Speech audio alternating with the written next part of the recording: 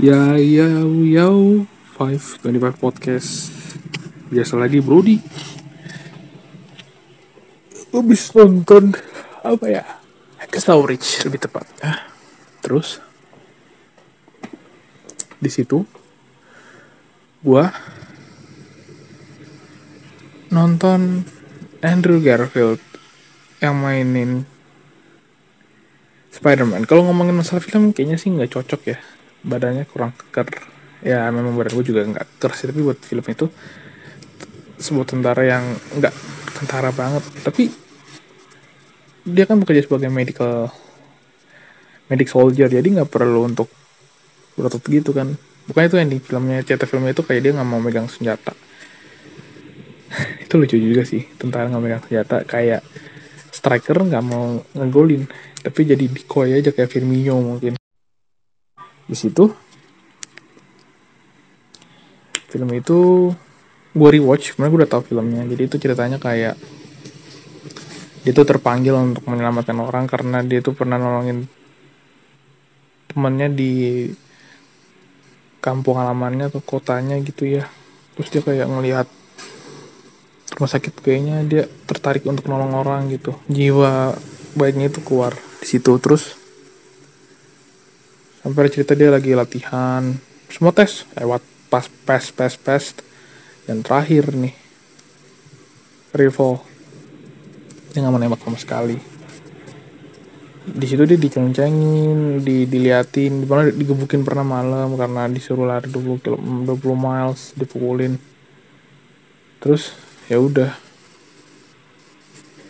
ditanya siapa yang mukulin lo, terus dia bilang nggak tahu, gue tertidur terlalu lelap. Terus itu udah, si Desmond Doss-nya di penjara bentar kan, di penjara. Si pacarnya datang, lu nggak apa-apa megang senjata cuy, tapi nggak usah nembak. Nggak bisa, gue nggak mau. Gue udah berdedikasi kan untuk nggak mau megang senjata. Terus dia bilang, yaudah dah, apapun yang terjadi gue tetap mencintai lu, seperti biasalah cinta cinta sejati. Masuk ke pengadilan, tiba-tiba tanpa disangka orang tuanya datang kan, si Ted Dos atau siapa, kayak marganya Dos juga lah. Si itu bilang, ini kasih suratnya. Tapi padahal sebenarnya dia bilang, kamu kan udah nggak jadi soldier lagi. Tapi kan emang gue udah berdedikasi buat negara ini, yang lo dilakuin meskipun gue udah nggak pakai uniform lagi. Yaudah, di mana? Dibacain. Ternyata Desmond Doss nggak bersalah dan dibebaskan. Dan dia tidak akan megang senjata selama di perang. Masuklah ke medan perang Hacksaw Ridge. Pertama-tama itu medannya terus kayak tebing naik ke atas. Habis itu mereka nyerang Japs kan, Japanese. Lucu banget lagi Japs.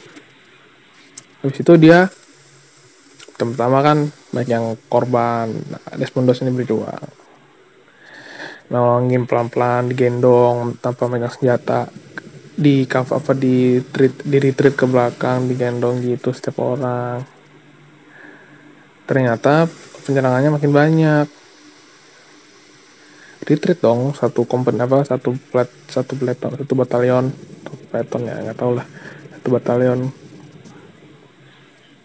Si Desmond bilang, udah lu balik aja, gue bakal gue nolongin semua. Tapi gak ada yang nyadar. Nah, tiba-tiba pas malam tuh aksinya tuh the best baby.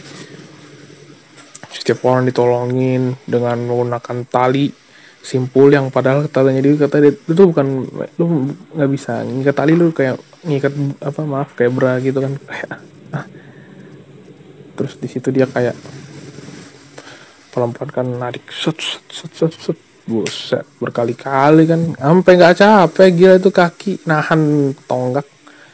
Nah, habis itu dia nyelamatin kaptennya kan. Terus kata kaptennya gini, wait, ada sniper, ceding. Ya udah, ada bapak gue. Pokoknya singkat cerita, nolongin semua orang, dia jadi hero. Nah, yang bisa gue ambil kan adalah lo bisa tidak menyerang orang dengan api, tapi bisa membalasnya dengan air. Itu sih yang gue pegang. Sekian dari podcast gue. Thank you.